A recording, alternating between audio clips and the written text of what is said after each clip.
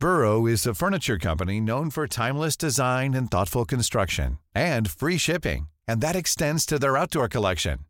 Their outdoor furniture is built to withstand the elements, featuring rust-proof stainless steel hardware, weather-ready teak, and quick-dry foam cushions. For Memorial Day, get 15% off your Burrow purchase at burrow.com/acast, and up to 25% off outdoor. That's up to 25% off outdoor furniture at burrow.com/acast.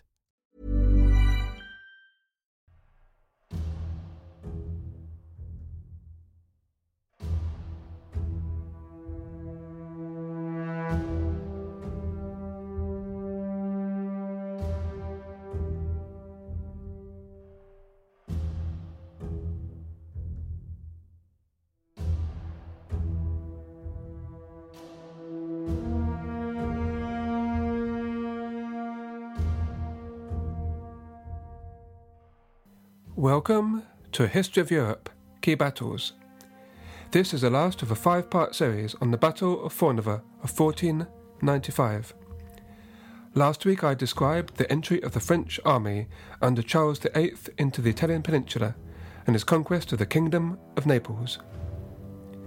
If you haven't listened to the previous 4 parts, then now might be a good time to listen. But if you have already listened to them, or would like to continue anyway, then let's begin.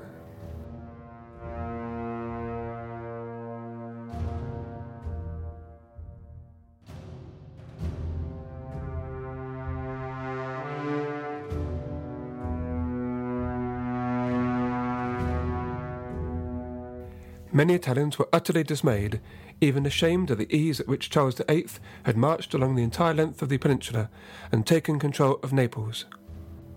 Isabella d'Este sums up such feelings in a letter to her husband, Francesco Gonzaga, the Duke of Mantua. Quote, "This should be an admonition to all rulers who esteem the hearts of their subjects more than fortresses, treasures, and men-at-arms, because the discontent of subjects wages worse war than the enemy in the field." End quote.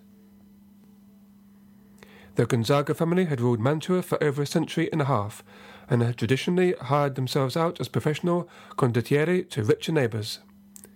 Isabella d'Este was one of the most cultured and intelligent ladies of Renaissance Italy, and looked over Mantua while her father fought in wars. Her husband, Francesco Gonzaga, who is now 29 years of age, was famed for his bravery and military skills, and is about to become a key figure in the story. So far, King Charles VIII had achieved the conquest of Naples without facing a major battle. But the tide was about to turn, as the leading men of Italy began to discuss what to do about the situation, and to make plans for countering the French threat.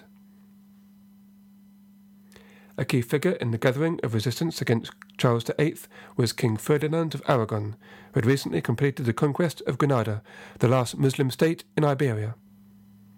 He was already in negotiations with the Emperor Maximilian, and played on his growing resentment of Charles's successes in Italy. Lodovico Sforza, meanwhile, was becoming increasingly concerned about the intentions of Louis of Orleans, who was still based in the north of Italy, in the town of Asti. In March 1495, ambassadors from Milan met representatives from Spain and Emperor Maximilian to hammer out the final details of a new grand alliance that would be known as the League of Venice, or, since the Pope was included in the deal, named the Holy League. All major powers in Italy, except for Florence, were now united in their determination to get rid of the French. King Charles was well aware of the plot hatching against him. He had never planned to stay very long in Naples, but the threat of the League made his return more urgent, not wishing to give his enemies time to gather and entrap him. Nevertheless, he remained for a further 6 weeks, making plans to embed French control over Naples. He had no time for major institutional changes, according to Mallet and Shaw. They write that Charles was only distributing rewards and grants and responding to petitions, and most of the major prizes, such as confiscated lands, governorships of towns and fortresses, lucrative monopolies, and rich heiresses, went to French captains. On 20th of May, Charles VIII left Naples. There was consideration that Charles and a part of his army would return by sea. The king, however, insisted on leading his men home by land. He did not wish to show any fear of the League, and also he still hoped to persuade Pope Alexander to coronate him officially as King of Naples. Alexander, however, had no intention of meeting Charles and left Rome before Charles arrived on his way back. In June, as the French army marched on through the Republic of Florence, Charles heard of worrying news in the north of Italy. Ludovico Sforza, the Duke of Milan, had sent a small army to Asti, and in response, Louis of Orleans had sallied out and occupied the town of Novara in Piedmont. Novara was situated at an important crossroads for communications and trade along the routes from Milan to Turin and from Genoa to Switzerland. Charles was not pleased because Louis was supposed to have remained in Asti and guard the passage out of Italy, but now he was trapped in Novara. In addition, the offensive against Novara further stirred resentment against the French in the north of Italy and strengthened the positions of those leaders who insisted on military action rather than allow Charles to return home to France unimpeded. The Venetians mobilized for war and hired the services of Francesco Gonzaga, who was given overall command of the armies of the Holy League. By the end of June 1495, Gonzaga had assembled a combined Milanese-Venetian army in the small settlement of Fornovo on the bank of the river Taro, about 30 kilometres southwest from Parma. There they waited for the French to make their way through the Apennine Mountains. It's not clear exactly what orders Gonzaga was given, that is, to what extent he was encouraged to engage in full-on attack on the French, simply to harass the enemy as they marched, or whether to decide for himself based on how events unfolded. The French followed the west coast of the peninsula up to La Spezia, and then turned right along the mountain road that brought them across the northern range of the Apennines and down into Lombardy. John Julius Norwich describes some of the difficulties of the French, especially dragging their cannon back home, in his book Middle Sea, A History of the Mediterranean. Quote, "Even in midsummer, the task of dragging heavy artillery over a high mountain pass must have been a nightmare. The ascent was bad enough, but the journey down was infinitely worse. It sometimes needed as many as 100 already exhausted men lashed together in pairs to restrain a single heavy cannon from careering over a precipice, and if they did not act quickly, carrying them with it." End quote. The first enemy troops the French encountered were units of light cavalry, known as the Stradiotti. The Stradiotti were mercenaries recently arrived from the Balkans, areas such as Albania, Romania, or former Byzantine lands. They were highly effective soldiers, fearless and with a strong sense of loyalty to their own leaders. They traditionally dressed in a mixture of Ottoman, Byzantine, and European style of clothing, and for weapons used javelins as well as swords, maces, crossbows, and daggers. The Battle of Fornovo was the first major battle in Italy in which they were involved, but they would continue to be employed throughout Europe for the next 3 centuries. On the 5th of July, the French reached the lowlands beyond the mountains. They were able to look down on the river Taro, winding down the Lombard plain, and the small town of Fornovo, where the army of the Holy League were waiting. Estimates vary as to the size of each army. Mallet and Shaw put the number at 10 to 11,000 for the French, and 20,000 for the Italians, a quarter Milanese, and most of the rest Venetian. Other sources put the League's army at closer to 30,000. Tentative negotiations began between the two sides as the French set up camp between the towns of Rico and Fornovo, continually harassed by Stradiotti. Some French commanders urged to return to Pisa, but Charles decided to continue straight ahead and confront head-on the army of the League if necessary. That night there was a great storm with heavy rain. Raids by the Stradiotti meant that the French could not sleep well and were extremely tired when the morning came. The morning of 6th of July, the day of the battle, was overcast, but the air was cool and the rain had stopped. In an attempt to avoid conflict, Charles led his men across the river, which had been dangerously swollen by the previous night's rainstorm. The crossing was successfully accomplished, and the French set off along the left bank of the Taro, keeping the river between them and the army of the League. They expected the main battle to be fought by the vanguard, and so half their forces, including all the Swiss infantry and artillery, were placed there. Over Charles's armour he wore a white and violet tunic, embroidered with gold crosses of Jerusalem, and white and violet plumes springing from his helmet. Francesco Gonzaga had expected the French to march on the right side of the river and held counsel as to what to do next. His army held every advantage. They outnumbered the French considerably, were fully rested and provisioned, whereas the French were exhausted and hungry. Gonzaga did not launch an attack until midday. He divided his forces into 9 units, crossing the river at different points where the river was shallower. His battle plan was to distract the first and middle groups of the French with 2 units, while flanking the rear. Once the French groups were disorganized, the rest of the Italian troops would attack. However, the main attack by Gonzaga's division was disrupted because the river Taro was now rising rapidly, and he had to cross further upstream than intended. This delay enabled the French centre and rearguard to change front and wait for the frontal assault. Nevertheless, Gonzaga led his men into a ferocious charge, which almost succeeded in breaking the French line, while another unit charged the French rearguard. In the fighting was killed one of the leading Italian generals, Rodolfo Gonzaga, an uncle of Francesco. Command among the League's forces was already beginning to break down because the battle plan was over-elaborate and disrupted by units having to cross the river where they did not intend to. The loss of his experienced uncle deprived Francesco of the man in command of summoning the reserves, and so made matters even worse. It now started to rain once more. Some of Gonzaga's men began to give ground, others fled back across the river, while others were distracted by attacking the French baggage train. In the late afternoon, with the battle rather chaotic and inconclusive, both sides disengaged. Charles and Gonzaga separately summoned councils to discuss the next steps with their leading commanders. The French army, in particular, was in considerable disarray, but both sides decided to maintain their positions for the night. The dead and wounded lay largely unattended on the battlefield. Both sides had suffered heavy but not catastrophic losses.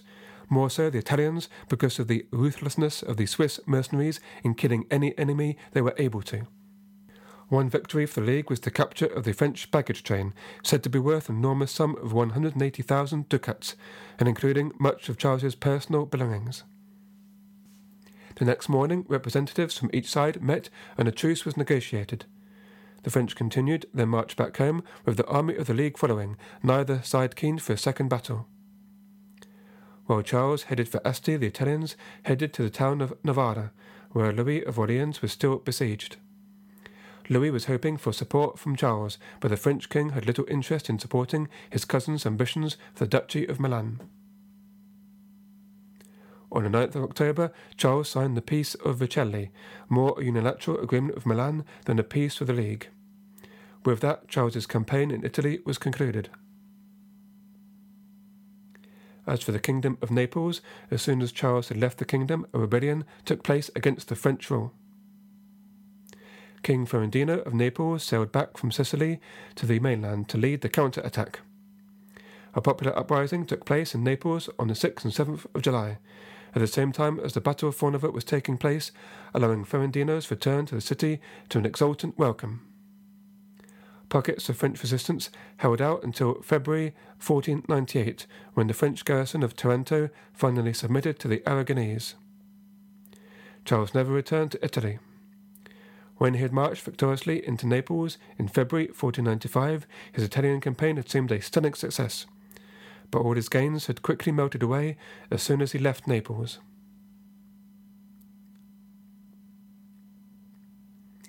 The Battle of Fornovo of July 1495 was indecisive, and both sides claimed victory.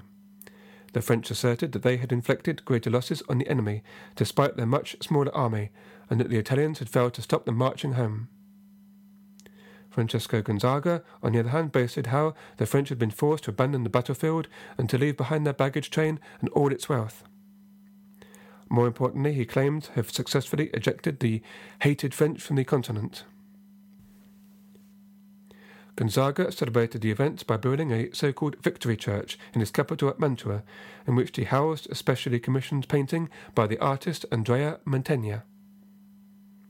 The French found the painting particularly irritating, and in 1797 a later French invasion, led by Napoleon Bonaparte, took it back to Paris on the grounds that they were the true victors of Fornovo. Today it still hangs in the Louvre Museum in Paris. The general verdict today is that the Battle of Fornovo was a wasted opportunity for the Italians.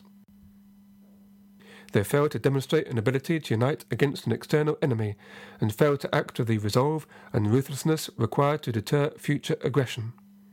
The result was that Charles VIII's failed campaign of 1494 to 1495 came to be only the beginning of a long series of conflicts that Italy had to endure between 1494 and 1559, a series of conflicts known today as the Italian Wars, which I will cover in later episodes. When the French and their mercenaries returned home, they brought back stories of the great wealth in Italy and the inability of the Italians to effectively defend themselves. As writes John Julius Norwich in his book History of Venice, so Italy became more desirable in the eyes of her northern neighbours than ever before, presenting them with an invitation and a challenge which they were not slow to take up in the years to come. The historical importance of the Battle of Fornovo, as perceived by at least some in Italy, is summarised by the 20th century writer Luigi Barzini, quoted by David Gilmour in his book In Pursuit of Italy. Quote, "If the Italians had won, they would probably have discovered them the pride of being a united people, their self-confidence of defending their common liberty and independence. Italy would have emerged as a reasonably respectable nation, capable of determining her own future, a country which adventurous foreigners would think twice before attacking. Nobody would have ventured lightly across the Alps for fear of being destroyed. The history of Italy, Europe, and the world would probably have taken different tracks. The Italian national character would have developed along different lines." End quote. Italians lament in particular how the watershed moment of 1494 marked not only the loss of their independence and rule by foreigners for the next 3 centuries, but also the snuffing out of that remarkable artistic and intellectual movement known as the Italian Renaissance, a movement that deeply enriched culture throughout Europe. Whether or not a different outcome of the Battle of Fornovo would have changed history is speculation. There were other reasons why Italy became a battlefield between external powers. The kings of France and Spain had only recently consolidated their control over their own territories and naturally began to look beyond their borders for further conquests. But that is a story for another day. Before I continue with Italy, I will return to the east, to a war between Moscow and Lithuania, the fall of Novgorod and the so-called Russo-Lithuanian War of 1500 to 1503.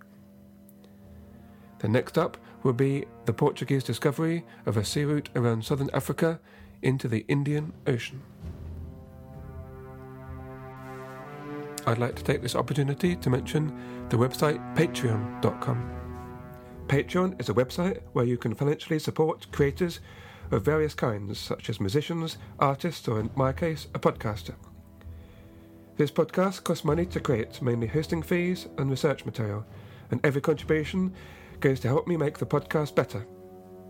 For a subscription of $3 a month, you will gain access to bonus episodes such as the set on the Sicilian Vespers. You can also help for free by giving the podcast a review on iTunes or your favourite podcatcher.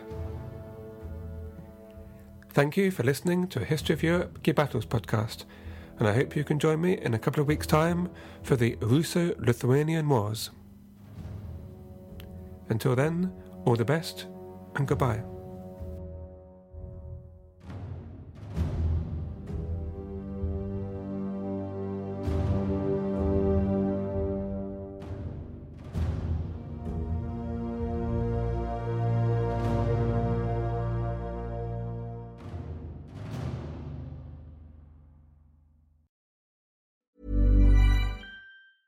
Selling a little or a lot?